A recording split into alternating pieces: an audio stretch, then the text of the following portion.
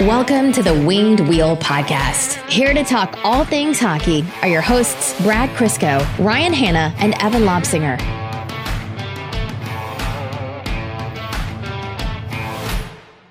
I do like this tradition of anytime Evan isn't on an episode, we have Ken and Mick on the episode. The bobblehead version of Ken and Mick, that is. Sometimes we have real Ken, sometimes we have bobblehead Ken. It's always bobblehead Mick, for now. For now, we're working on it.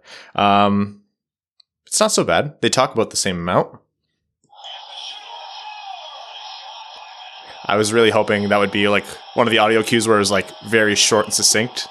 Yeah, well, more energy. Yeah. That's for sure. Then Evan? Yeah. Evan is if they put him in a lab, like an audio engineering lab, he'd be excellent test fodder for audio engineering students. It's like, hey, you need this guy's voice, but you have to somehow filter out all of the world's loudest head scratching, which seems to be a product of his hat, but he refuses to not wear the hat. And some kind of triple reinforced polyester that's noise enhanced with those old Sun Chips bags. Do you remember those? And he wears it indoors in the summertime. But you still need his voice. And he talks for about 2 minutes an episode, but it's a crucial 2 minutes. So figure it out, kids. And that's like their final thesis. Like that's their final project. College dropout rates in that program skyrocket. We could make a lot of money renting Evan out as like a crash test dummy for audio engineering. On my CV now, I write I'm a pro audio engineer. I've had to deal with the devil. I still do. Anyhow, speaking of Evan, we are the two remaining hosts on this episode of the Winged Wheel Podcast. I'm Ryan Hanna. I'm Brad Crisco, mostly. By the way, you or we, I actually don't know, yawn too much. That's the latest feedback, is too much yawning. And I was like, well, in fairness, we're more or less just waking up, but I can't guarantee that that's going to go away throughout the season. I will probably yawn less in roughly 16 to 20 years. Yeah, which is a blink in podcast time because we've already been doing this for 6. Yeah, so just like, times it by 3 to 4, and then I'll be less tired because, I'll actually get to sleep at night and sleep in a little bit and, generally have some downtime. Now I'm going to be an asshole and make fun of you for saying times it instead of multiply it by. Don't care. They understood it. You're further than me than most episodes, so I'm not as scared of the knife that you have. Winged Wheel Podcast knives. Have an enemy? Want to make one? Okay, on this episode of the Winged Wheel Podcast, we are going to kick off our divisional previews by starting with a conference preview. Last episode, obviously, there was a pretty major piece of news that we needed to dissect, which took up the time for a usual division preview. So we are doing both Western Conference divisions in this episode, as well as an interview with Mike Commito, author of the Hockey 365 book series. The second period has just released yesterday at the time of recording. We recorded that interview with him yesterday as well. So a lot of great fun stories from Mike in that interview, as well as insight into the LA Kings, who he works for. So good way to transition into those divisional previews and some Red Wings news, which we'll cover first. But before all of that, I do, of course, want to talk to you about the Jamie Daniels Foundation, which is an organization that we're very, very proud to be partnered with. The more we talk about substance use disorder, the faster we can end the stigma and get support to those in need. The Jamie Daniels Foundation is a children's foundation initiative, and it was established in memory of Jamie Daniels and founded by Jamie's father and Red Wings lead announcer, Ken Daniels, and Jamie's mother, Lisa Daniels Goldman. The foundation strives to end the stigma of substance use disorder and provide support to those struggling with the disease or who are in recovery. To learn more and offer your support, visit jamiedanielsfoundation.org. Okay, last episode, we had discussed the Tyler Bertuzzi unvaccinated decision, whole ordeal, and we had hoped to just cover it once, get it over with, and only discuss it again anytime it was relevant. Anyways, this is the very next episode, and here's an update. So I believe within the world of the NBA, there was an exception that has been provided to that league to allow players from opposing teams into Canada to play the Toronto Raptors in Toronto. So that exception comes with a myriad of different conditions. So whoever comes in, they're going to face very, very severe restrictions on what they can do. But altogether, they would allow unvaccinated players of the NBA in under special circumstances. Anyone's opinion on that decision by the Canadian federal government notwithstanding, that is an exception that was granted to the NBA and is possible to be granted to the MLB and the NHL, provided that they apply for it. And so the initial reaction from Red Wings fans and fans of, the New Jersey Devils and the Edmonton Oilers and fans of teams across the league who have, publicly known unvaccinated players are like, oh, so can these players now play in however many X number of games that they're going to miss in Canada? The answer in the NHL is no, because Bill Daly and the NHL have come out and said they are not going to apply for this exemption. They are going to move forward as is. They have very few players who are unvaccinated, and the statement didn't go into a lot of depth, but I think what we can gather here is one of two things, or maybe two of two. I don't know what your opinion is, Brad. First, not a lot of players, probably not worth the administrative hassle, the restrictions hassle, the liability, like how much, it's a lot of political capital to use. It's whatever it might be. We don't know how severe the restrictions are going in. And two, the NHL is saying it's 10 to 15 players or whatever it might be. Why would we accommodate them when everyone else is doing it? So maybe this is another pressure tactic by the NHL. Yeah, it's absolutely a pressure tactic because they can strong arm the players, whether you think they should or not, just because there is so few of them. And the NHL probably doesn't want to go through another year of COVID-19 protocols and people missing games because of they're in the protocol, or they've had exposure, or they've actually caught COVID-19. And the NHL clearly wants 100% vaccination rate. So if strong arming them gets them a little bit closer to that 100% vaccination rate, it's probably worth it to them. But I think by and large, the main reason here is it's probably going to end up being less than 10 players, because a couple of the ones who were publicly unvaccinated, Bodie Wild and Zach Ronaldo, have been banished to Sweden in the AHL. So given that we haven't heard more prominent names to the level of a Tyler Bertuzzi and a Mackenzie Blackwood, it makes me think that number is going to be in the single digits of players who are actively playing in the NHL this year. Because like it or not, teams aren't going to recall AHL guys who aren't vaccinated. They will likely bypass them for the next player in line who is vaccinated, because they don't want to go through the protocol and they don't want to deal with all the extras that come along with it, fair or not. I think it's fairly simple as to why. Yeah. It's not worth the headache, and they want the vaccination rate at 100. So if it applies pressure to these players, hey, we're going to inconvenience the hell out of you and you're going to lose salary until you get the vaccine, so be it. Yeah. And I don't think the NHL would ever say that part out loud. No, God, no. They would never say that part out loud. No. That is absolutely not going to be public policy. Yeah. That's the quiet part. And what it comes down to, again, without distilling opinion into this, it comes down to wanting as much uninterrupted hockey as possible. These owners have lost a lot of money. These players have lost a lot of money. The league is going to prioritize cash, as we can see from everything from ads on jerseys to the vaccination restrictions to everything. They want as much hockey as uninterrupted as possible. Okay, something else I want to cover quickly. I actually didn't mention to you in the pre-show. Andrei Deniskin in the UHL, the Ukrainian Hockey League, was ejected for one of the most disgusting acts of blatant racism I've ever seen recorded on the ice. He mimicked peeling a banana and eating it, gesturing towards black opponent Jalen Smerik, who I believe is a Detroit native, actually. I know he's Michigan for sure. I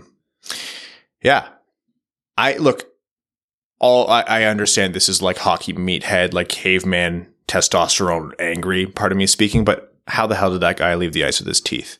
I just cannot imagine a quicker way for everyone to hop the boards and absolutely bum rush that guy and make sure that he regrets that that specific act for the rest of his life. Well, I only caught the very end of it. Like the only video I saw was basically 2 seconds before the gesture. Yeah. So I didn't see the scrum or the altercation or whatever that led to the gesture, but in a typical coward fashion, he waited till the refs were there. Yeah. He waited till there was nobody within swinging distance of him. He waited till he knew they couldn't do anything about it because the refs were there to protect him. So, yeah, I don't know if he got tossed out of the game or whatever. He did. But He got ejected, yeah. yeah, so the other team mainly didn't have a chance to get at him, and then the response from the IIHF was, we condemn this strongly, and then handed down a nothing sandwich of a suspension. Well, that wasn't them. That was the UHL, I believe. Yeah, but they're sanctioned in coordination with the IIHF or whatever it is. It's a 3-game suspension plus 10, but apparently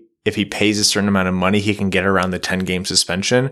And I would not be surprised to see further something for international play, but how much international ice was this guy going to see? Look, I don't pretend to be an expert into the rules of the UHL, but whatever they dictate, if you're the commissioner of that league, you have to call for, extreme circumstances or whatever it might be and just get that guy's ass out of the league. Does not belong in hockey, plain and simple. Fuck that guy. Yeah, like, I'm sorry. Apologies for anyone who's listening with kids in the car. I'm sorry. I owe your parents a drink, and I owe you, I don't know. You can slap Brad when we all get together at the meetup, but absolutely no way. It pisses me off that guy was able to do what he did and leave the ice. The world of hockey has not been this unified on something in a long time. Yeah, honestly. Like, legitimately, the Tampa Bay being 18 mil over the cap was more divisive than this. I just wanted to call it out because it's something gross. Anyways, it's a shame. It's a damn shame. Yeah. Proud of Jalen for taking a step back from playing in that league and doing what he needs to do. And if he ever goes back and plays, I hope it's the right situation for him. And if he doesn't go back, proud of him for making whatever decision is best for him. Yeah, his leave of absence is likely him talking to his agent and said, "Get me a contract anywhere else, please." Yeah, anywhere else. Especially, I don't know. I'm not going to start having conversations about the Ukrainian Hockey League. Why are we talking about the Ukrainian Hockey League? Dumbest shit. Ugh. Anyhow. Great, I've gone and riled myself up. Why don't we do something fun here? Why don't we jump in to the interview that we had yesterday with Mike Commito, author of Hockey 365. A lot of good fun, a couple of really great stories in there, and a preview of the LA Kings. So without further ado, that interview with Mike Commito. So Mike, the last time we talked, this podcast was recorded in a basement of one of the other hosts. I'm not showing you a view. I'm just showing you like the corner of the studio right now. It was, I don't know how many years ago. The passage of time means nothing. And you had just published the first edition of Hockey 365. And here we are today. I promise you we're in a studio. You have now, just as of today, released your second book, Hockey 365, The Second Period. Mike Commito, welcome back to the Winged Wheel Podcast. How does it feel? Thanks, Ryan. It feels good to be back. It's funny. So that was 3 years ago, and you said you were in a basement. I was actually, we had scheduled it in the evening, and I was coming back from a work trip, and I had just landed at the airport, and I took the call from my phone while my buddy drove me home, and then I stayed outside and finished the call outside my house. I think it must have been around, the book came out in September, but I feel like it was a cold night, but I couldn't go in the house because like my wife was in there with my daughter who was probably just going to bed. So I champed it out outside for you guys, but it's nice. I'm inside tonight, so it's good. And you're in Sudbury. No wonder it took you 3 years to come back on the show. I'd be pissed. Had to make sure that I got a nice cozy spot in the house before taking any more invitations. Well, I'm glad we learned our lesson this time and didn't scare you away. For listeners new, which there are plenty of you since the last time we talked to Mike, Mike Commito is the author of the Hockey 365 series, published by Dundurn Press. He's also a contributor for the LA Kings, and director of research and development at Cambrian College. Research and development, is that right? Yep. Yeah. And so, Mike wears a lot of impressive hats, and, honestly, just the Hockey 365 book the first one has been fantastic to just have around the studio and pick up and either read on the day or, skip ahead quite often. But tell us a little bit about the series and specifically about this second version of the book. Yeah, well, thanks. I appreciate that. It's always nice to hear that it's being used, as a resource, or that, and even that you have it, I think is a great thing. However you're using it is fine by me. But yeah, it's the first book, and I mean they're both pretty much the same concept, right? But it kind of originated from a lot of the stuff that I was doing on social media, sharing daily moments in hockey history on Twitter. And then as I started to do more writing, I started kind of building up a portfolio of different hockey stories. And I just kind of thought that, maybe there's a book idea here, right? I've thought of like how word of the day calendars are a thing that people have on the side of their desk. Maybe there's a way to take some of these, facts that I was sharing on social media and some of these more expanded stories and put it all together in a book and tell one story for every day of the year. And so that's honestly how it started. It came to me on a beach in Mexico in the winter of 2017. I was reading Val James's book, who was the first Black American player to play in the NHL. And I was reading his book, and I just thought that at the time I was reading nothing but hockey books, and I just figured, this is really what I'm reading all the time. This is really what I should be writing a book about. At the time, I was under contract with the University Press to do something in a very unrelated field, and I just thought that why wait until that other contract was done? If I wanted to write a hockey book, I should write a hockey book. And so basically on the way back home on the flight, I'd scribbled out an outline that was basically the format for what Hockey 365 would be. And then when I got back to Sudbury in the cold winter, I started to get together a more structured framework. Started working with an agent to get the book kind of shopped around. And then, wrote it that summer. It came out the following September, when not long after we had initially talked.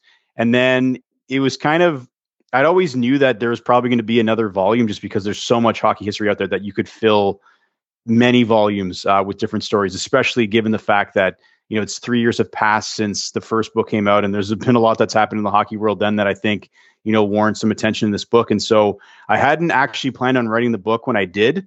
It just so happened that because of the pandemic, a lot of the stuff that I was doing for the Kings and for the Sudbury Wolves here locally was kind of on hiatus. And I thought, if there was ever a time to start a project that is not going to see the light of day for a long time, it might be now, when I didn't have those other responsibilities. Because, I love writing those stories that you share online that are shared immediately and you can see, the return on them. But a book is like a process that takes months, and you never see the return until almost, a year or so later. And so it just kind of made sense that, that would be the time.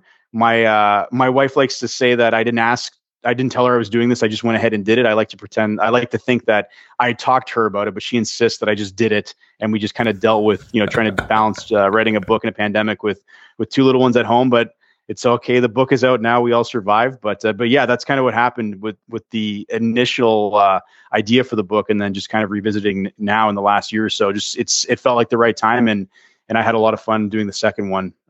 Learned some things along the way from the first one, but all in all, it's a great, you and I are talking on the day that it is officially released. So it's a great feeling. That's right. You had your launch with Jeff Merrick earlier today, another friend of the podcast. So your head must just constantly be floating around with random hockey tidbits, whether it be like in 2 weeks, Austin Matthews scored his first ever hat, or whatever that is. I actually think that might actually be in 2 weeks, Austin Matthews, because his first NHL game, he scored 4 goals. Yeah. October 12th. There's yeah. I should know that, it's true though, because I even obviously I have my tweets are always set in advance because I can't possibly fire them out during the workday. Not a good practice. So they're always loaded, but I always have these reminders in my calendar to say, this happened on this day though. So don't forget to put the video out, because you can't preload a video most of the time. And so it's constantly things of making sure, did I get this thing from last year? With the Lightning winning the cup, last year, I didn't have a tweet for that day. So I had to remember, when did the Lightning win the cup? And you got to make sure that you hit all these moments. So yeah, it's a constant, battle for I think horsepower up in the brain to try to balance work, home life, making sure that this hockey history fact goes out this day. You have no excuse for ever missing a birthday. You realize that, right? You can never forget one. Really set myself up for that, right? It's like you can't remember my birthday, but you remember that Gordie Howe scored a hat trick on this day. Well, on that note, filter through and find your favorite, maybe some Red Wings related stories. What's your favorite Red Wings related story that you have, or one that's in this new book? Yeah, no, and it's funny because I remember when we last spoke, and I knew that you guys are obviously a Red Wings podcast. Didn't have the foresight to actually like pull any stories out before we did the interview, and I actually remember you guys asking me, and I think I had like outside in the cold a panic moment, saying like I don't know if I even had a good idea. I think after I got in the house, I thought of some, and I'm like I should have said that, but I came prepared this time. I have a few in front of me. One of the ones that I had talked about with Jeff Merrick today for the launch was the Gordie Howe night. And so the Red Wings did this on March 3rd, 1959. And I love these old player nights that they used to do. The league obviously doesn't do them anymore, but back in the day, it was pretty common for teams to celebrate players that were still active and on the roster.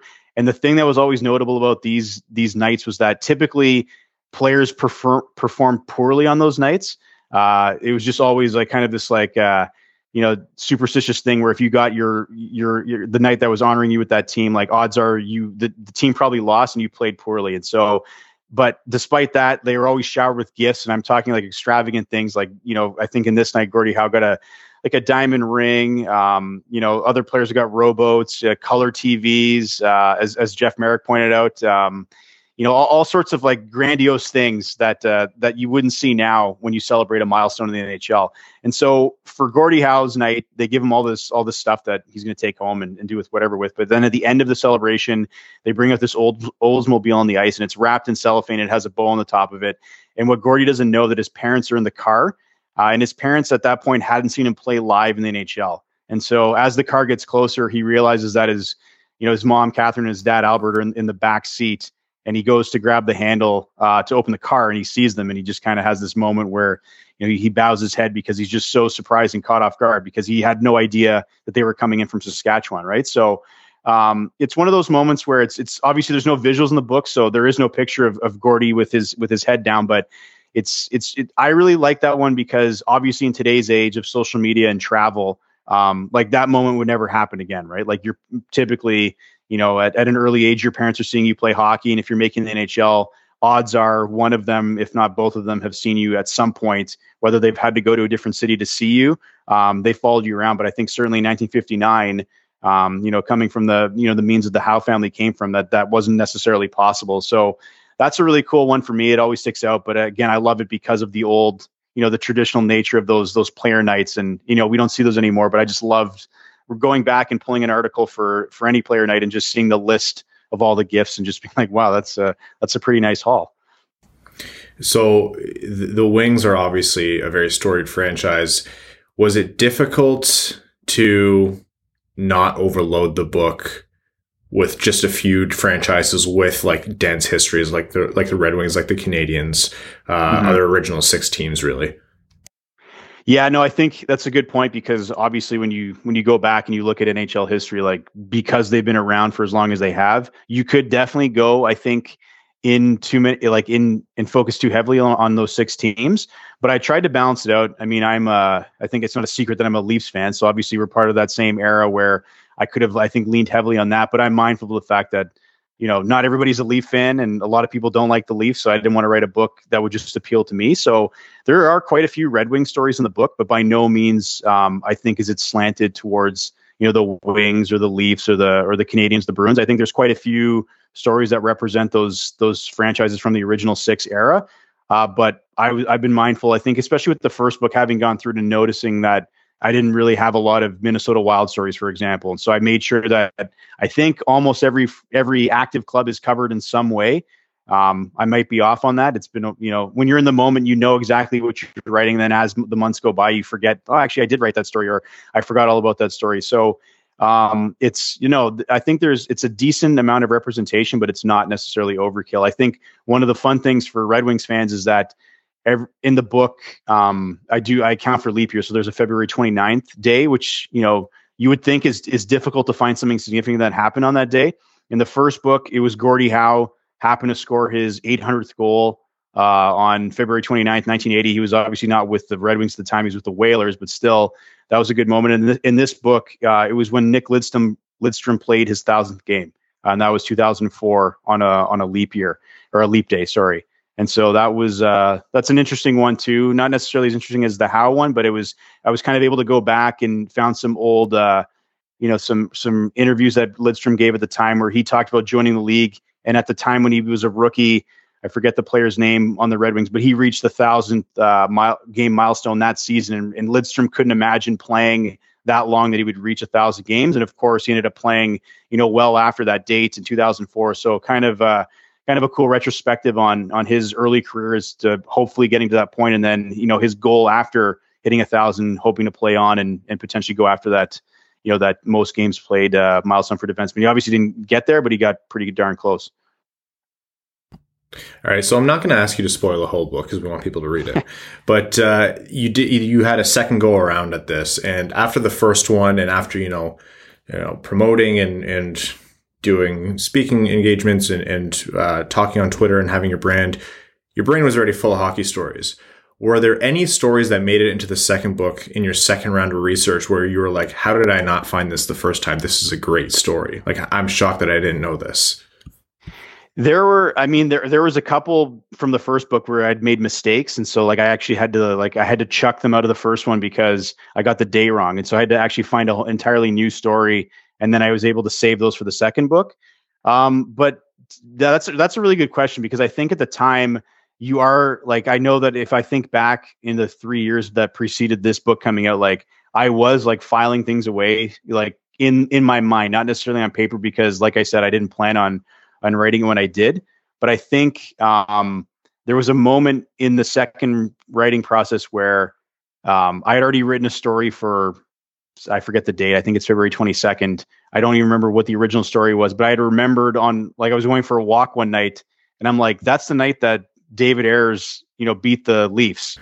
And this was obviously just maybe 5 months ago, right? This was right before the pandemic happened. And so I was like, I have to put that in there. As much as it pains me, it's a pretty significant moment. He was the first E-Bug to win an NHL game. So I ended up scrapping whatever story that I had written for that day, and threw that in there because I thought, given the significance of it just happening, and I think even it was still historic, even outside of the fact that everyone was piling on the Leafs for this happening. I had to include that. So there's definitely some moments where, as you go through, you're like, oh, I should have done this one. And, sometimes you'll make the change, but I know that in the back of my mind, there'll likely be a third period. And so there's still opportunities, I think, to incorporate some of those other stories down the road. Awesome. So again, folks, the book is called Hockey 365, The Second Period, More Daily Stories from the Ice. Wherever you get your books, I'm assuming, Mike, that's where they can get it. Published by Dundurn Press. And again, Mike Commito is the excellent author. We'll be giving away a copy, so stay tuned on Twitter on how to win one of those. But we highly encourage you to pick this up. It's a lot of fun. It's very rewarding to just kind of dive into it every day. And if you miss a week, then you have a whole week to catch up on. I had a blast with the first one. We're going to have a blast with the second one. Mike, I want to take up some of your time to talk about the LA Kings. So you've been embedded with the Kings before, and the Pacific Division is obviously pretty interesting this year. And so with Seattle coming in, and obviously with LA and their good fortunes and rebuild, what is your take on this team? This is a team that kind of, some people might have thought they started the rebuild too late, and they were skeptical of the path they were going for a while. And, from when those conversations were happening 2-3 years ago to now, it seems like a total 180. They have Quentin Byfield coming in. They have Alex Turcotte coming in. They have Kaliev coming in. They picked up Deneau. They've made a lot of moves. Have the Kings accomplished, in your mind, a rapid rebuild here? What's your outlook on them? Yeah, I think it's definitely interesting heading into this season. I think that if you're to look at what they've done, over the offseason, also bringing in Arvidsson, to really kind of, they still have a lot of veterans now, in addition to the existing veteran core that they still have, that I think is very much keen to try to win again, right? So I think that the expectations for the team, I think among the players certainly, and I think even maybe among the fans, is that this is going to be a team that's going to contend for a playoff spot this year. Obviously, we know that the Pacific Division is rather weak. So if there was a division that the Kings, would want to find themselves in at this pivotal point in the rebuild, it would be in the Pacific. So I think, it's been interesting over the last couple of weeks to kind of hear, the perspectives of players like Doughty and Kopitar, and how, I don't think necessarily that they've forced management's hand. I think that management was always ready to take the step, but I think that they've clearly heard what the players have been saying, that they don't want to go through, another year, 2 more years of losing, right? That these are players that still, have won not that long ago and still want to win, especially as they're getting older. And so, I'm going into the season optimistic that they'll be in contention for a playoff spot. And I'm looking forward to seeing, I think, what some of those new additions do. I think certainly as they kind of start to bring up some of those younger players, in addition to like having, Kopitar, Brown, and Doughty around, I think bringing in other guys like Deneau and Arvidsson is a good fit to hopefully kind of like assist in that transition as these younger players kind of move up into the ranks. But yeah, it'll be an interesting season for sure. I've spent when I started with the Kings, it was, the 2018-19 season, and we were, it was just like pretty much, we knew that it was not necessarily going to be, it was going to be a painful year, right? And so they kind of let me focus on a lot of the historical stories that didn't necessarily have to do with the on-ice product. And, you would get these remarks from time to time when you would post a story about like something that Luc Robitaille did back in the day, and you'd see the replies on Facebook and be like, well, what has he done this week? And it's like, all right, okay, well, let's be patient. This story, I think, could still be enjoyed without, having the two tied to the on ice product. So, I think there are some expectations this year. Certainly, I don't think it's necessarily dire by any means, but I think it's a year to take that next step. It's obviously, it's not easy to amass the prospect pool and the talent that the Kings have in their cupboard. But obviously, this next step is the most critical and crucial part, right? It's not necessarily easy just to decide that the rebuild's over, and hopefully that everything that we've assembled and amassed is gonna make that next step. But I think they're at a good position to do that. You mentioned Kopitar and Doughty, and Doughty's a guy who gets quite a bit of. There's a lot of polarizing opinions on him. I mean, Kopitar is still pretty well regarded as one of the top two-way centers in the league, but Drew Doughty, you have people who are staunch defenders who say he should be on Team Canada come the Olympics. He's still one of the best defensemen in the league. Drew Doughty, obviously being in that camp, he's very proud of his play and works his ass off. And there's another crowd that says, according to the statistics, and if you look at the on-ice play, Doughty's over the hill. How pivotal is it for that Doughty Kopitar core to perform to bring this team to the playoffs, or do you think there needs to be support from elsewhere, i.e., a phenomenal season from Peterson, or I think Mikey Anderson is projected to have a much bigger role this year. How does that dynamic work, at least in your mind? Yeah, no, I think it's definitely going to have to be like an all systems go type approach. I think certainly Doughty's motivated this year. I think he was on.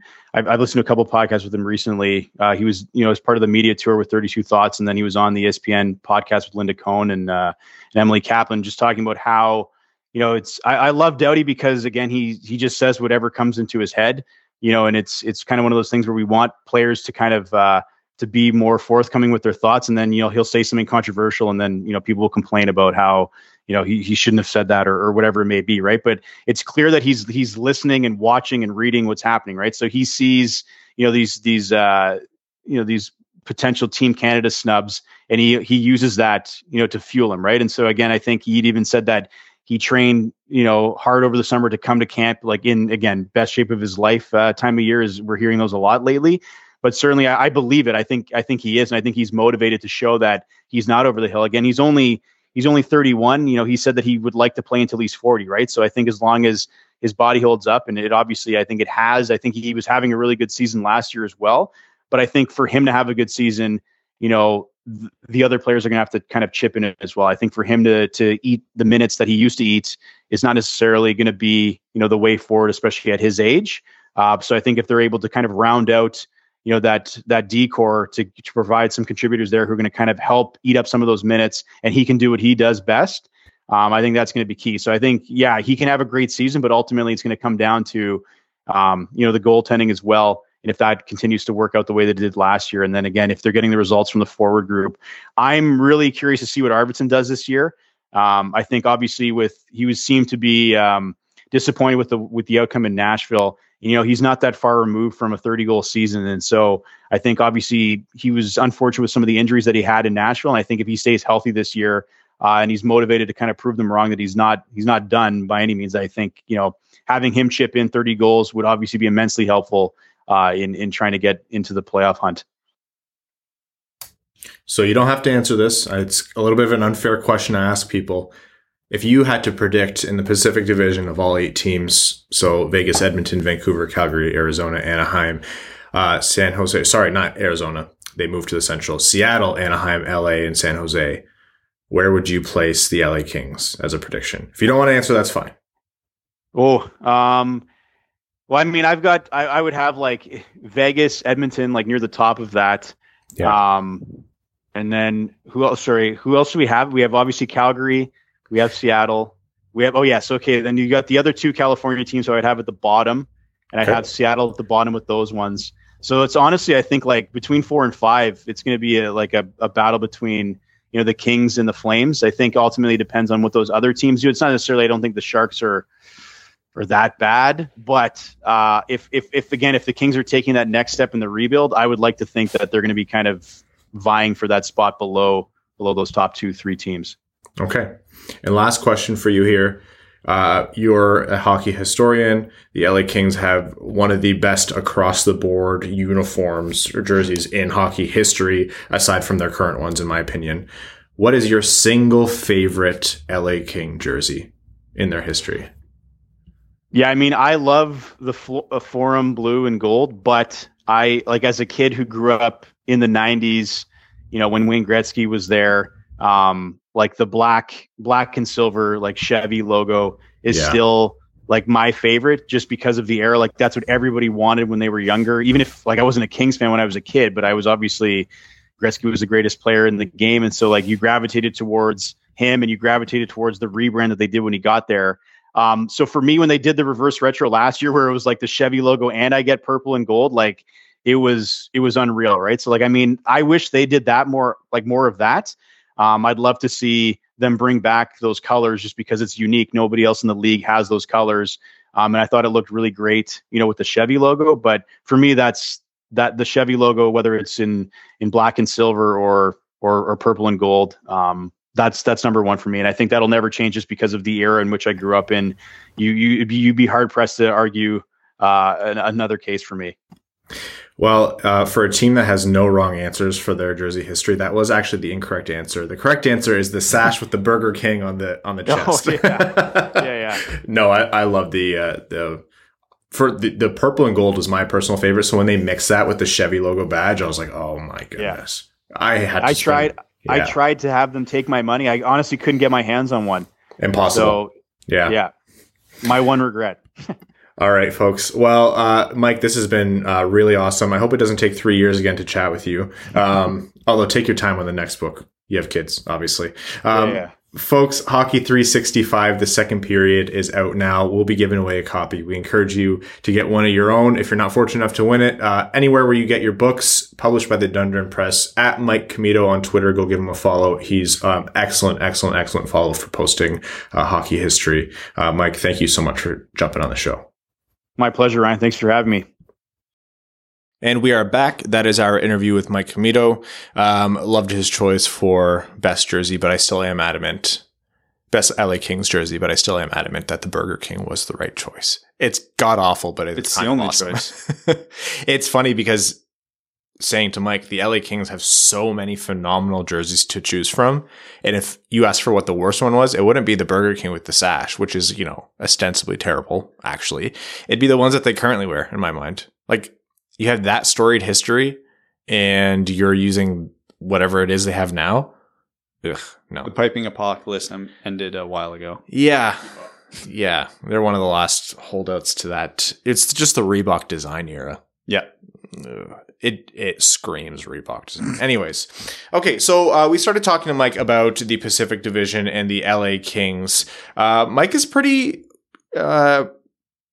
hopeful for the LA Kings. He thinks that there's a chance that they could challenge for one of those wild card spots, be in the mix with the Flames and the Canucks, around that 3, 4, 5, 6 area, which is, I know, just named a good portion of the division, but still, What do you make the Pacific, Brad? Why don't you give your projected rankings, your predictions, and then let's talk about some notable stories or storylines for you. Okay, well, the most notable storyline of this division before I give my rankings is that it's awful. Yeah. This is a terrible division. I have faith in one team in this division. One to even make the playoffs. Two of them are going to make it almost by default in my mind, and I'm sure one or two teams will surprise us.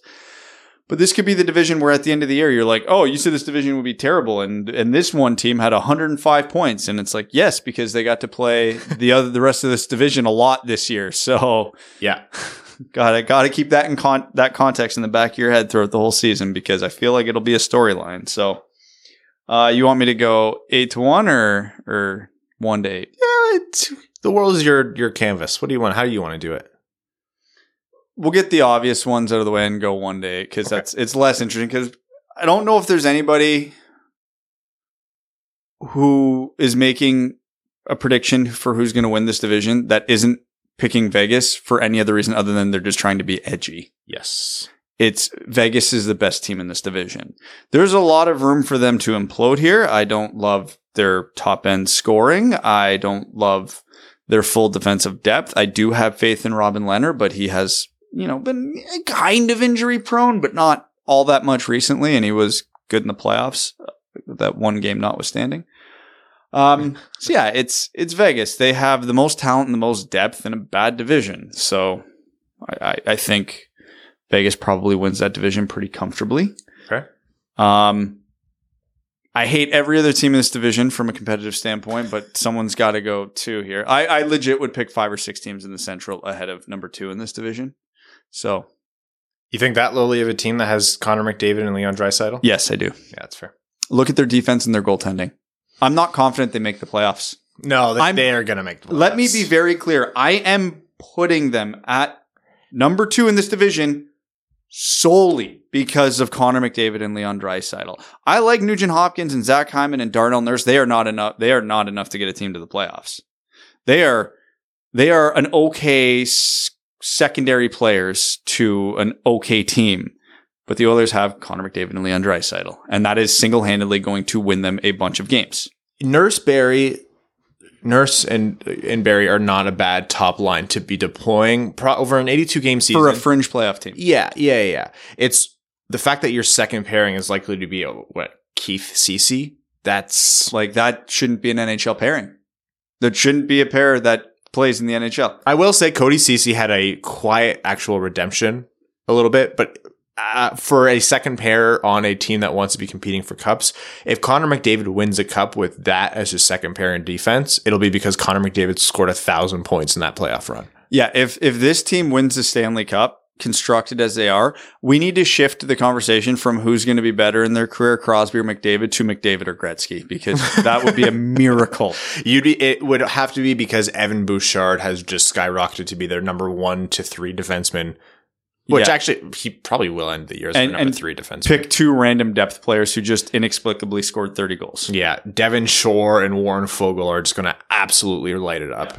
Don't get me wrong. I hate the long-term moves the Oilers made, but they're probably better this year than they were last. Assuming Mike Smith is close to what he was last year, which is extremely unlikely, but hey, here we are. So yeah, I'll go Edmonton number 2, because McDavid. Okay. Number 3, I didn't think this at the time, but reviewing the whole division, again, it's kind of by default and for the exact opposite reasons of the Oilers, because on this team, I really, really like their defense and I really, really like their goaltending, and I have no idea who's going to score goals for them. The Seattle Kraken. Really? I really look at their defense and look at their goaltending. That's enough to win you a bunch of games. If Jaden Schwartz and Yanni Gourde and Jonas Donskoy and their other myriad of middle 6 forwards can just scrape together 3-4 goals a game, that should be enough. It's like they're what we thought the Vegas Golden Knights were right at the beginning, which was a lot of good players, but none of them are superstars. We know how that ended up. But Gourde, Schwartz, Eberle, McCann, Yarncroc, Donskoy, They're not. That's not bad. They don't have weaknesses. That's the strength of the Kraken. Is 1 through 4, they're going to be able to produce 4 good lines. And I could almost argue all 3 of their defensive pairings are better than the the Oilers' top pair. So, well, I don't know about top pair, but Dunn, Larson, Giordano, Alexiak, Fleury, and I don't know, Soucy, let's say, ends up being their top 3 pairs. Like there's no bad players there. That's going to be, as a whole, that is on paper, unless something crazy happens this season, better than Edmonton. Yeah, by a lot. It's just they don't have a McDavid. They don't have a Draisaitl. Man, with Grubauer and Drieger and that, they might finish ahead of Edmonton. I would not.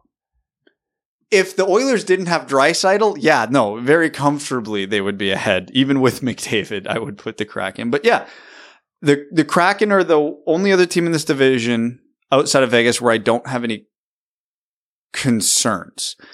For them, it's just upside. Are they going to score enough? That is the question. There's, like I said, there's no glaring weaknesses. And then the rest of this division sucks. I don't like any of these teams from a competitive. I don't think, I'll just kind of rapid fire this, what I think the standings are going to be, and then I'll just kind of give reasons why. From here, I've got in order Vancouver, Calgary, LA, San Jose, Anaheim. Okay. I think Vancouver has enough star power that it makes up for the glaring weaknesses on their roster. They're basically Edmonton light, except I have more faith in their goaltending, but less faith in Pettersson than McDavid. Yeah. They're going to be fine. Calgary, they are the new Minnesota Wild. They're always going to be good enough to be on that fringe playoffs, but they are not good enough to really, make a ton of noise. I wouldn't be surprised if they end up in that 3rd playoff spot, maybe even 2nd, because again, I have zero faith in this division, but there's nothing special about this team, but there's nothing especially poor about this team. They're just kind of there. LA, they're young and up and coming and should be better, and I really like their offense. Their defense still sucks, and I still have huge questions about their goaltending. San Jose, everybody's good, but they're 1 billion years old, so it doesn't matter. And Anaheim somehow scored less goals than the Detroit Red Wings last year, so how can you have any faith in that team? Brad, we have one difference in our entire projected list. Dope. Golden Knights, very obviously. This is still... If they were in a very tough division, like if they were in the Atlantic Division with that amount of competition, I could say, wow, the Golden Knights might find themselves having to fight harder than they might want to secure a playoff spot, which I think they would end up in whatever division they were in the league, if they had competition like Tampa Bay, like Toronto, like Boston, like, Florida, but they don't. They're in the Pacific, where their two best the 2 teams competing the most with them are a team that is going to lose Connor McDavid in the next 2 to 5 years, and a brand new team that literally has not played one NHL regular season game in their history. And those are both only half jokes when I say that. Honestly. They're still a fantastic team, but they are going to have the luxury of not coasting, but they're going to get away with quite a bit and have an easier regular season than other top teams in other divisions. I'm going to go Edmonton Oilers for the 2nd position as well. Connor McDavid and Leon Draisaitl. Connor McDavid hitting 100 points in a shortened season. Like, this guy is, if he retired today, he would already be one of the best players of all time. He is one of the best players to ever grace the ice in professional hockey. We're all fortunate to be able to watch him. And he legitimately wins you games. I do believe the moves that they made in the short run will help them to secure a spot in a weak division. Adding Zach Hyman is not a bad move at all. If Puljujarvi ends up working out well, potentially on that top line, he had a really sweet pass in the exhibition game last night, actually. They didn't make terrible moves, especially on offense. I don't agree with the way Ken Holland runs that team, but that's not a secret for anyone who's listened to this podcast for any amount of time. But you're right, Brad. Their defense is going to stop them, in my mind, from doing much more than that, unless something changes. Also, I don't know what their plan is in net. Something's got to change. I'm assuming it will, but you someday you are going to stop being able to sign Mike Smith. Because of the eventual heat death of the universe, I can only assume, at which point you'll have to figure something else out. And Ken Holland has passed over a lot of really good, really cheap options. We don't know what happens in the back end. Not every goalie wants to go to Edmonton. A lot of players don't want to go to Edmonton. But why on earth did he not sign Jonathan Bernier? I don't understand a lot of anything he did this offseason, but like I said, it was for the betterment of now. Fogle, Hyman make them better today. Now, some of the trades and the other contracts they've signed, what's this team look like right now in 3 years? Yeah, that's the issue. Oh, they're a lottery team at that point, if McDavid moves on. Here's the thing. Like, actually, if Connor McDavid left tomorrow or suffered a season-ending injury, as this team is constructed right now, they're a lottery team. They don't have enough to survive without him. I hope this ages poorly. Like, I hope this is one of our takes where people look back and think, oh, like, you know, they throw it in our face and they're like, oh, look how dumb you guys were. I hope so, because I want to see Connor McDavid competing for cups. It's good for hockey. It's good for anyone who likes watching hockey. More Connor McDavid and Leon Draisaitl makes me happy. Yeah. I was angry with what the Oilers did this offseason because I want the Oilers to succeed. Yeah. Where we differ here, third overall, you had the Kraken. I'm going to give the Kraken some growing pains, and I'm going to put them at fourth. And I think that's actually a less reasonable pick than yours. Third, I'm going to add the Vancouver Canucks. Ridiculous thing to say for a team that has not signed their two best players. But I'm going to imagine they're going to work it out with Elias Pettersson, and Steve Yzerman is not going to get to offer sheet him. And I'm going to assume they're going to work it out with Quinn Hughes. It's not the same situation as Edmonton, but overall, same kind of thoughts. I think long-term, they have a lot of issues.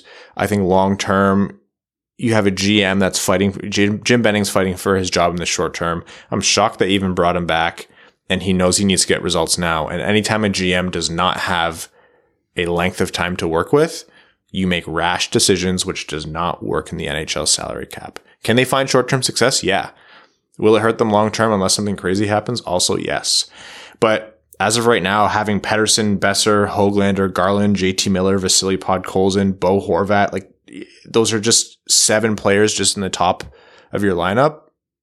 That's I think that's a substantial lineup, especially in a weak division.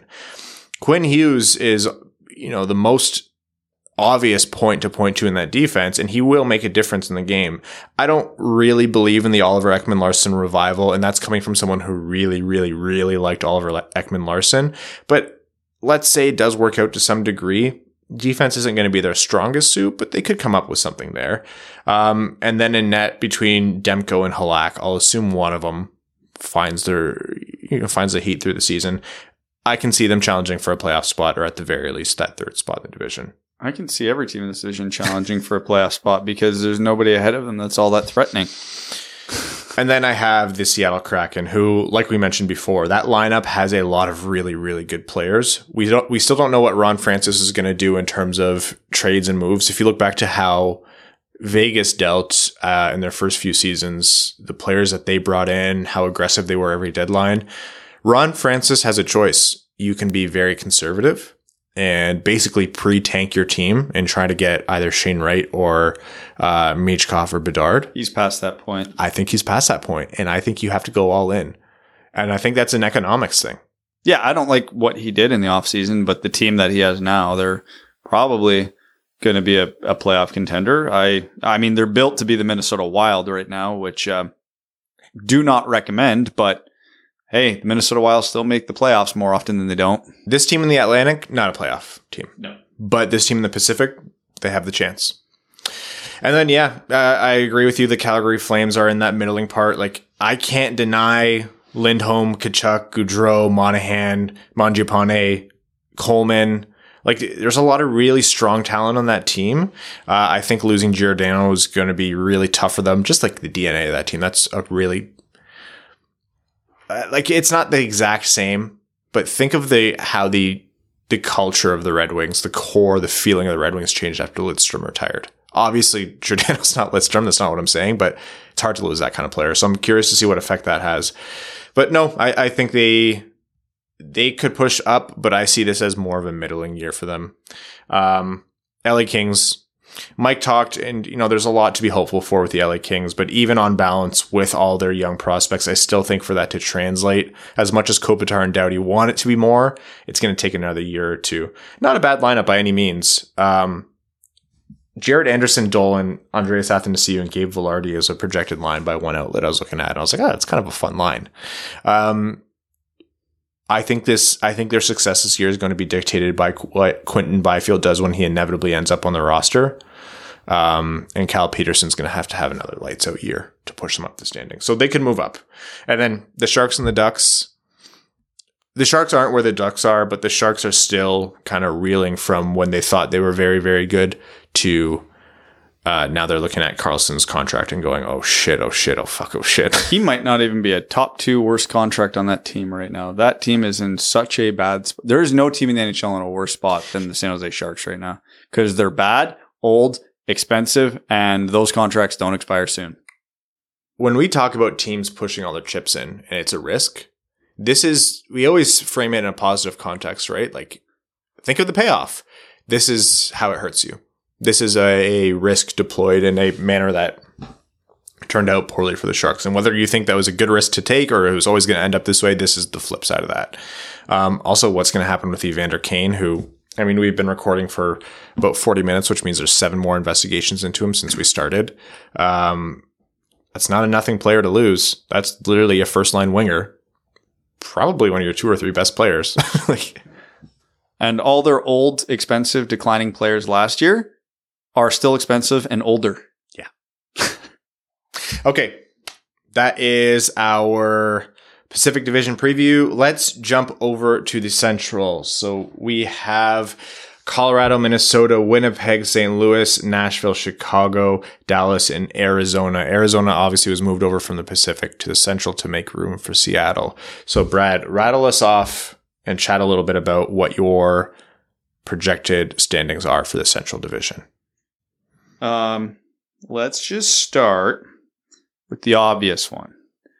Arizona is going to be last. Oh, you're going backwards. Yeah. Yeah, I'm going to go backwards on this one because Arizona has nobody.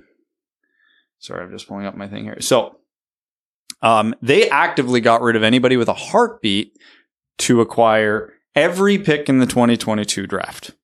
And nobody from the 2022 draft can play for them this season, so they're going to finish this season roughly 2-80. They are probably going to give Buffalo a hell of a run for the worst team in the NHL. Okay. And this division, unlike the Pacific, is stacked. So they are going to be a speed bag for the rest of this division because even the bad teams in this division are still kind of good with the exception of maybe Nashville. Mm-hmm.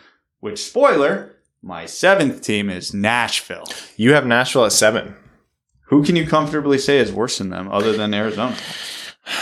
I don't know. I have Dallas and Chicago in and around there. They're around there. I don't think they're that bad, but they're Nashville sold this offseason. They didn't sell enough, but they sold. They did not acquire talent. They got rid of Victor Arvidsson and weird decisions, that team. Yeah, I think they know the writing's on the wall, and they're kind of in the same boat as San Jose where a lot of their key players have steeply hit their decline and they're still very expensive for a while, so they're kind of up the creek without a paddle, but that's where they are. Next, I'm going to put Chicago. Okay. I don't think they're bad. I think they are going to be far closer to competing for a playoff spot than they will be for competing for a lottery pick. Again, long term, I think this offseason put them in a great situation to fail. But in the short term, they're definitely better. They've got the reigning Vezina Trophy winner. They got Seth Jones. They're getting Jonathan Toews and Kirby Dach back. And DeBrinket's just going to be older, another year older and better. Patrick Kane's still going to be good. So there's a lot of reasons to like the Hawks and to think they will improve. And I think they will. I don't think they improve all the way to a playoff spot, but definitely better. At number 5, I've got Dallas. They're kind of the early example of what the Kraken might be. Mm-hmm. They have a great defense, a lot of depth in goaltending. You wonder where the goals come from. They're deep up front in terms of they have a lot of quality NHL players, but with Jamie Benn and Tyler, I'll say Jamie Benn's decline and Tyler Seguin's return from major injury. I don't think they have a superstar there. I don't think they... I will not stand for this Luke Glendening erasure. I think they're going to try to score by committee, and that sometimes works, that sometimes doesn't. And other than Miro Heiskanen, there's not a lot of certainties about this team. So Ryan Suter was a nice addition. And again, Holtby as insurance in net doesn't hurt, but I don't think there's anything super special about them. Then next up for fourth, I am going to throw in the St. Louis Blues. A team on the decline, but has made some nice moves. I thought the Pavel Buchnevich trade was a tidy bit of work. They still have Vladimir Tarasenko. They still have a good defense. They still have Ryan O'Reilly. They still have a lot of really good players. They lost Jaden Schwartz and Vince Dunn, which sucks. Hence why I have them in fourth and not higher. They're a fringe playoff team for me, but they're still the Blues. Three, I've got Winnipeg.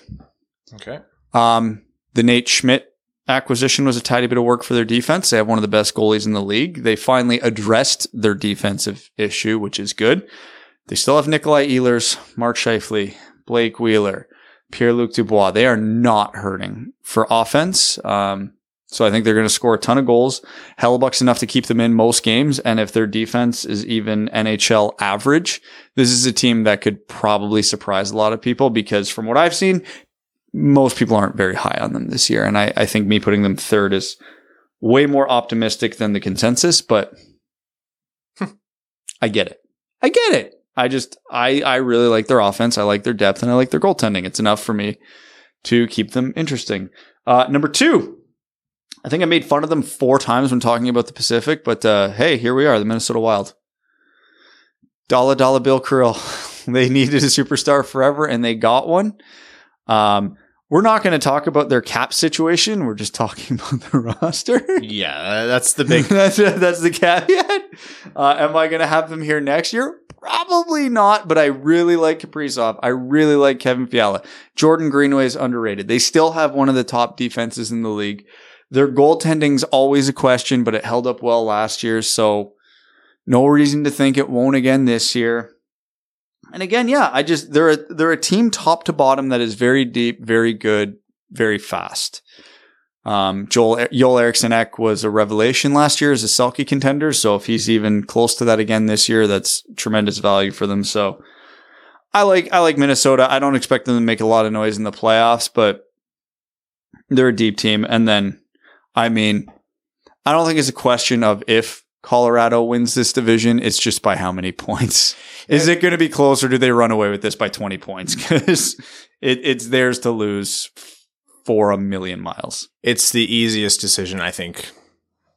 It's next to the Vegas Golden Knights. There's a reason why we keep the West. Colorado and Arizona are very firmly in their spots in this division, and you can interchange just about everybody else. Yeah. Yeah, I'm going to go through this quickly. I'm going to go top to bottom. And annoyingly, Brad, we have one difference again. God. Yeah. I actually had half a mind to put Winnipeg second, which is why I was laughing. But I didn't in the end because of the reasons you stated. I think it would be too high. And because Minnesota did work out the Kirill Kaprizov thing, they got it for me. But yeah, Colorado, obviously first. That's an actual cup contending team. Yeah, I mean, they're right up there with Tampa Bay. They're right up there probably with Florida and whoever else you want to stick in that likely tier. That team is constructed brilliantly. This is when you think about how you want Steve Yzerman to build a team and what patience in the long game gets you. It's what the Colorado Avalanche have and will have. Granted, freaks of nature like Cale Makar certainly help. Having a former first overall pick, Nathan McKinnon, certainly helps. Still, that's what it turns out to be. I'm not 100% on this, but I am going to put Minnesota second. Kaprizov is a difference maker. He wins you games. Talbot and Kakinen have both shown the ability to win games as well. And there's a lot to be said about that defensive core too. So I think they'll be up there, but I don't know. I agree with you. I can't sleep on Winnipeg either. I can't get away from the fact that maybe they're a little bit underrated. I don't know. I wouldn't throw that out the window. I could see Winnipeg easily ending up. They have a lot of variance of where they can end up this season. Yeah, like I said, their defense was garbage, but adding Nate Schmidt and Brendan Dillon was two of the more underappreciated moves of the offseason. And then at 4, I think St. Louis is there as well. I could see them maybe sneaking a little bit further up the lineup, but that's about where I have St. Louis. They'll have to do something with Tarasenko. I don't know how that one's going to play out. It's pretty interesting that nothing has happened, but I guess we had more of a fill this offseason with crazy stories, and that one just kind of dissipated. It's like Eichel, very, very light, right? Yeah, like, we need that. Since Eichel's never getting traded, maybe that Tarasenko trade will come through and give us something to talk about in the next week. And it'll give us a blueprint for how Eichel gets traded, right? Like injury concerns. Unintended. What did I say? Blueprint. Yes, pun intended. It's me, aware of what I'm saying on a podcast. 5, 6, 7 is tough for me. I have Dallas, Nashville, Chicago, and I'm going to stick with Dallas, Nashville, Chicago. In that order. But it's hard for me to look at Chicago gaining 2 top 2 centers in, at least for them, Jonathan Toews and Kirby Dach, and putting them at 7th. I think that is something I'm going to end up being wrong about. Like it or not, I think they're going to end up substantially higher than that. And having them flanked by DeBrincat, Kane, Tyler Johnson, Kubalik, Kurashev, like, it's not a bad group to talk about. They're going to score a lot of goals. My problem with them is when I'm trying to rattle off defensemen for the Chicago Blackhawks, I say Seth Jones, and then I struggle to think of anybody else. DeHaan, Connor Murphy, Jake McCabe. McCabe's underrated. Yeah. Riley Stillman. Great. Yeah.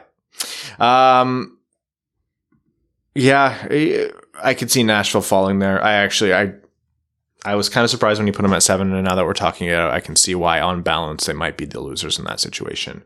And Arizona's Arizona. That team is Buffalo West is a good way to describe it. Over under 50 points. Over how many seasons? The fact that's not an obvious answer shows you how bad they are. Because you know how garbage you have to be under 50 points? Yeah. Like the 2019-20 Detroit Red Wings were flirting with 50 points. So... Okay, let's jump into overtime here. We don't have a lot of time left, and we want to get as many overtime questions in as possible.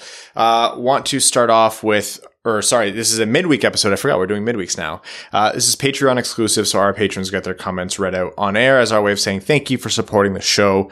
We're going to start with Jake Bloom, who says, now that you're partnered up with the Wings, do you think you can pull some strings and get a real goal horn in the LCA? No, but what we did do is build a nice little comfy couch for Evan in the catwalk of the arena, and whenever they score, he's just going to go, hey! And that's going to be a lot better than what we have now at the LCA. Come on, Abdelkader. Nick Geyer says, hey guys, happy technically first day of Red Wings hockey, and just wanted to say Ferk, Andre Deniskin, have a good night. Simon says, 27 says, when will Datsuk get in the Hall of Fame? He's still playing, so he has to wait 3 years after he's done playing hockey. So does pro hockey abroad count? Yep.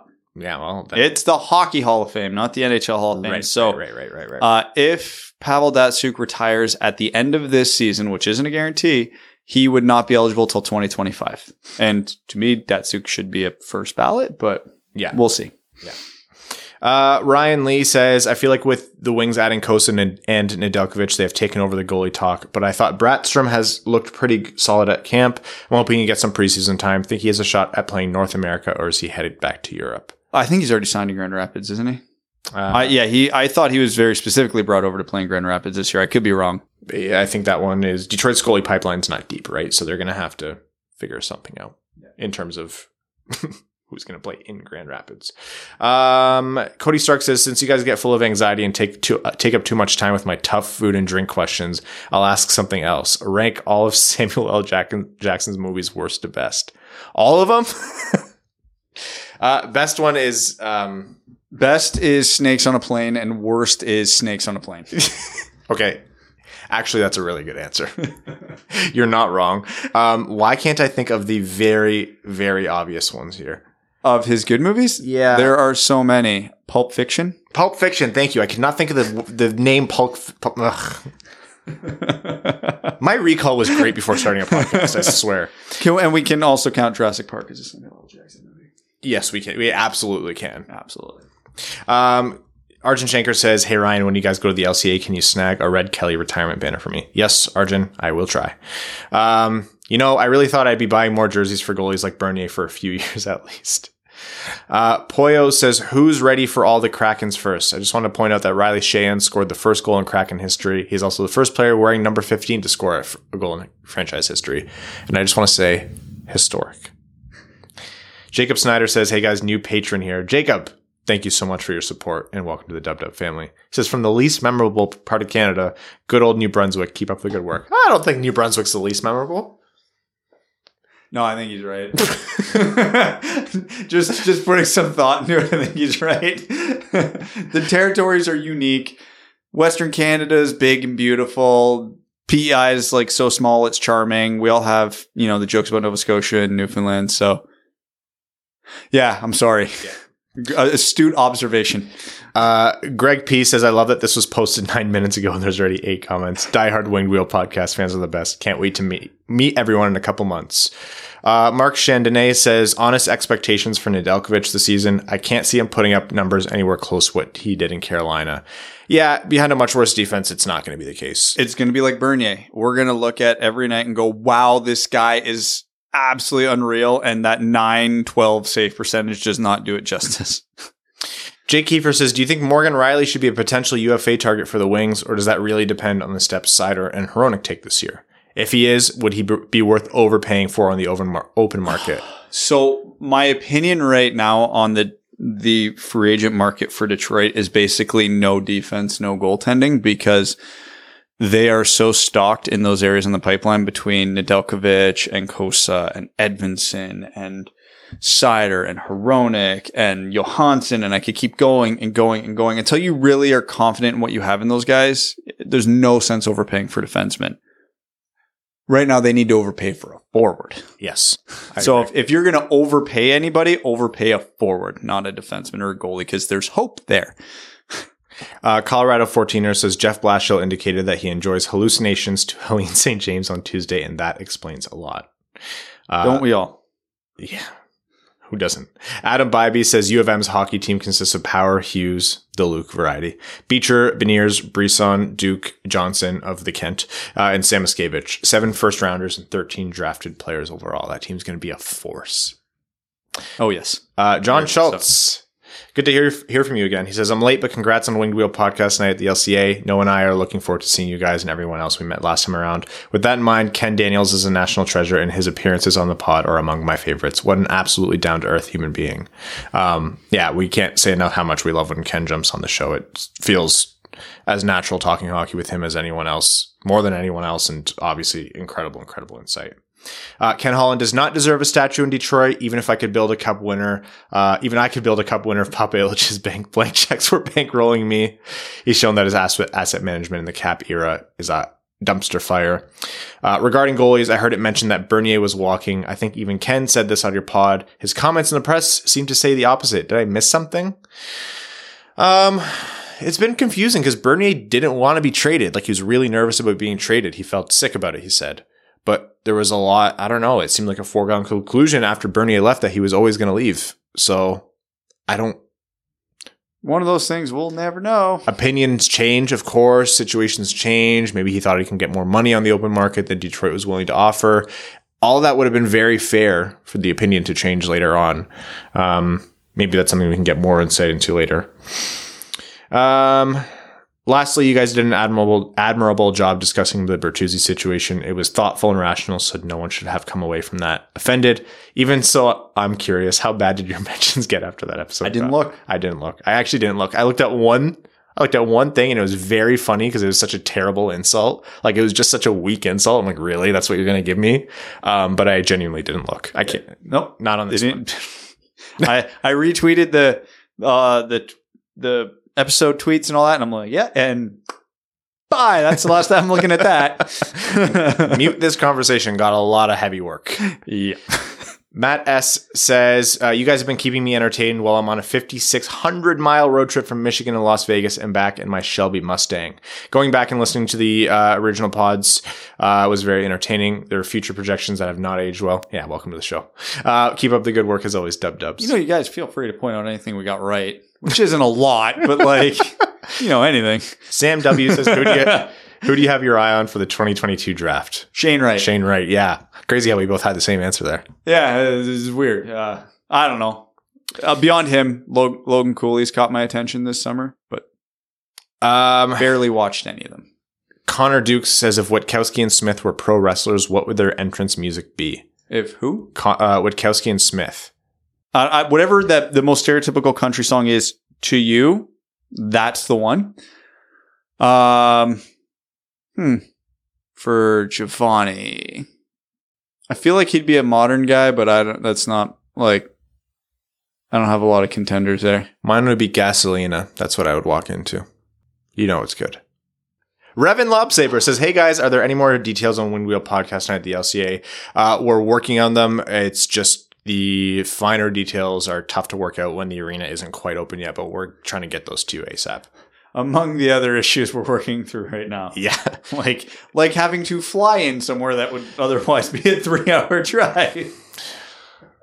Never say we're not dedicated. Dave Fanto says, going to my first Wings game in 2 years this Saturday. What are the chances that Sider doesn't play? What are the chances that Raymond does? 50-50 for both, I would say. Yeah. It's a pretty heavy preseason schedule, so I'm going to guess most guys, especially the young guys, will play 50 to 60% of the preseason games. Yeah. Lars, the prophet of the Towering Behemoth, is asking about Bertuzzi's vaccination situation, referring to it as a life decision. That would mean that his trade value come deadline is shot to hell.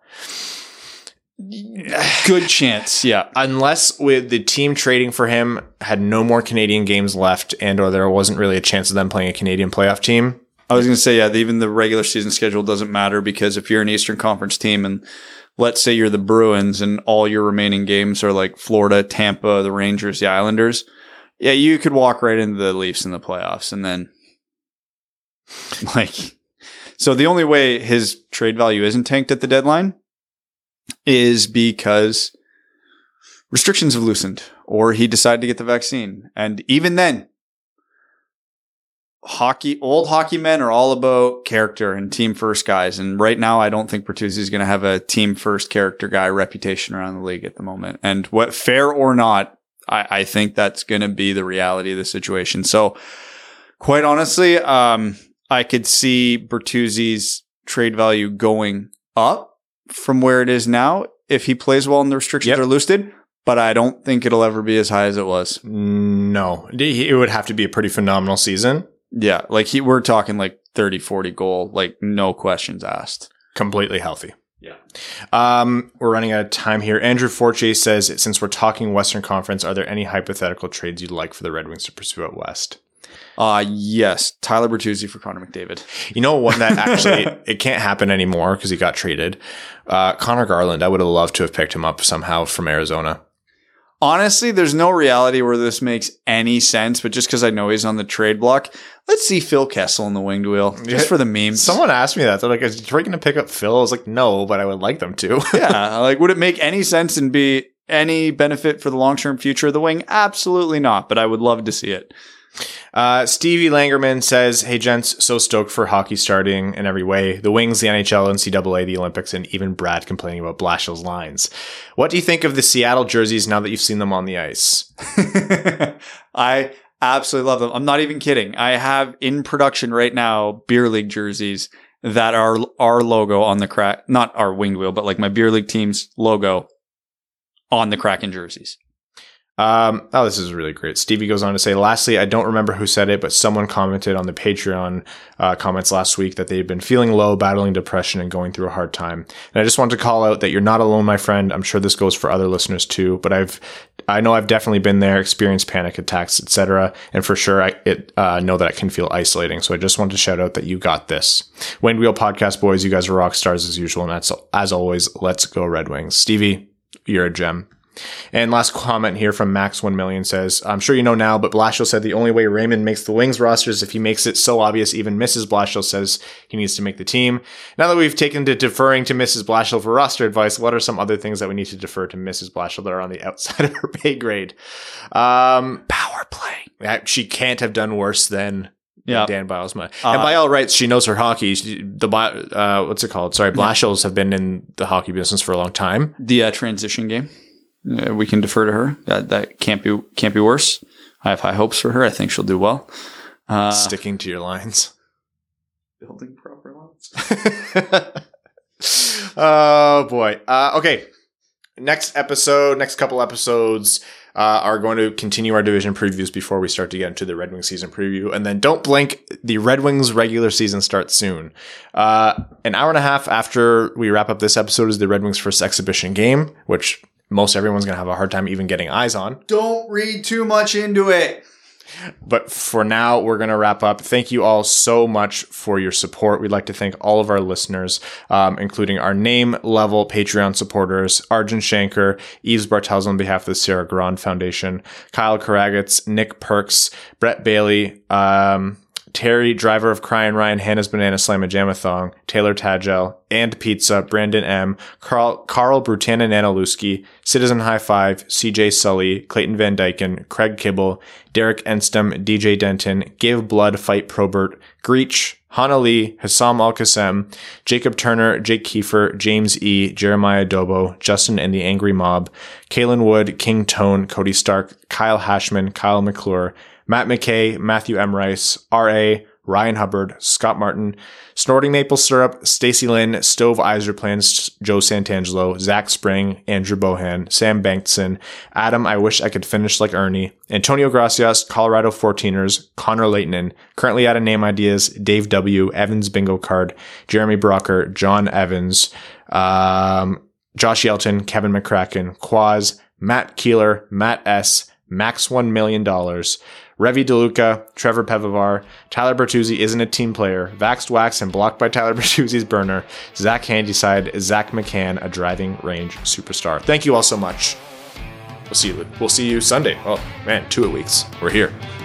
Thanks for tuning in to the Winged Wheel Podcast. Be sure to check out wingedwheelpodcast.com, where you can subscribe to the show on iTunes, Spotify, or wherever you get your podcasts. You'll also find links to other ways to support the show, such as Patreon, official podcast apparel, and more. And don't forget to follow the show on Twitter at Winged Wheel Pod. And of course, the hosts at Brad Crisco, at Ryan Hanna WWP, and at Hockey Town Evan.